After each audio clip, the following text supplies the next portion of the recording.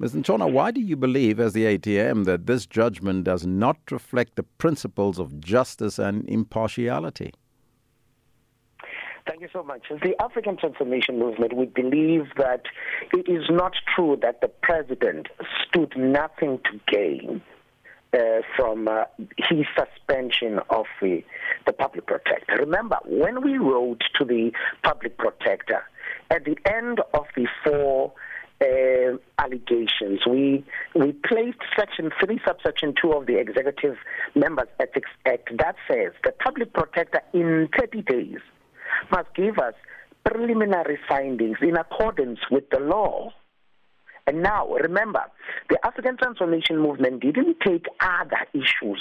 It only focused on the violations of the Executive Members Ethics Act, namely Section 96, Subsection 2A and B, PRECA Act, Section 34, Subsection 1, conflict of interest, and the unlawful instruction.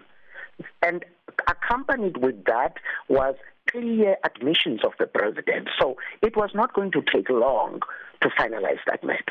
The president, knowing that he had a timeline, suspended the public protector, disturbed the office of the public protector. And what transpired after that? He got 2 extensions.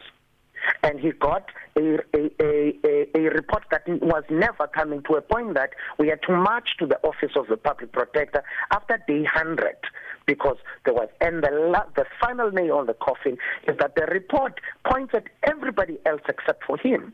So when you say he did not gain anything, what do you mean?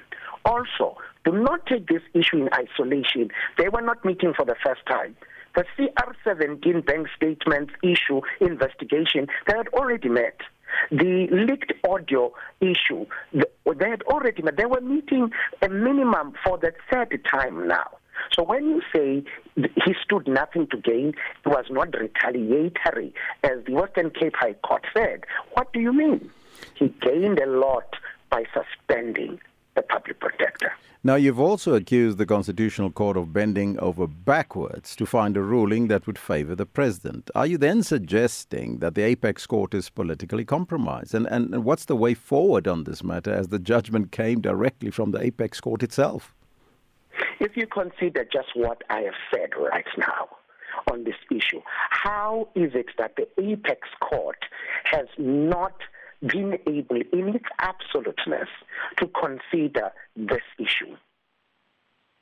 Because truly there was a time limit to Mr. Ramaphosa being on the throne in the event that he was not able to explain himself.